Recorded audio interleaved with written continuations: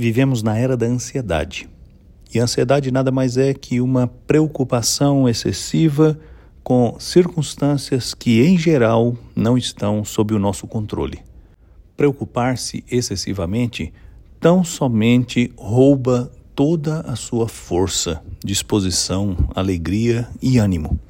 Pela graça de Deus, há cura para a ansiedade. Lemos na carta que Paulo escreveu aos Filipenses, no capítulo 4, no versículo 6, a seguinte recomendação, acompanhada de uma promessa feita pelo apóstolo: não vivam ansiosos por causa de nada. Ao contrário, orem a Deus em qualquer circunstância e peçam a Ele o que vocês precisam. E façam isso sempre com ações de graça. E a paz de Deus, que está além da compreensão humana, guardará os corações e as mentes de vocês em Cristo Jesus. Confiar no Senhor. Apresentar a Ele as nossas petições. Derramar diante dele o nosso coração.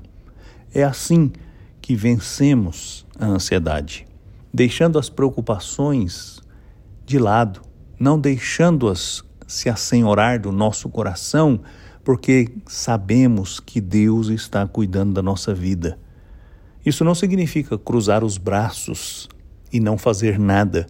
Significa agir sempre na dependência do Senhor e não deixar o tolo engano de obter o controle de tudo minar a nossa confiança quando a realidade nos mostrar que é impossível controlar tudo.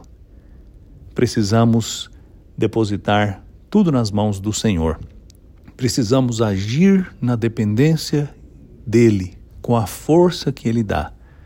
E assim fazendo, desfrutaremos desta paz. Uma paz que nem nós mesmos conseguimos compreender completamente, mas que nos permitirá sempre seguir em frente. Eu sou Aguinaldo Faria, pastor da Igreja Presbiteriana da Moca, em São Paulo. Vamos orar. Senhor, eu te agradeço de todo o coração, porque o Senhor cuida da nossa vida e te peço perdão por deixarmos a ansiedade tomar conta do nosso coração. Mas eu te peço também que nos aumente a fé para vivermos na completa dependência do Senhor. Dá-nos paz. Eu te peço em nome de Jesus. Amém.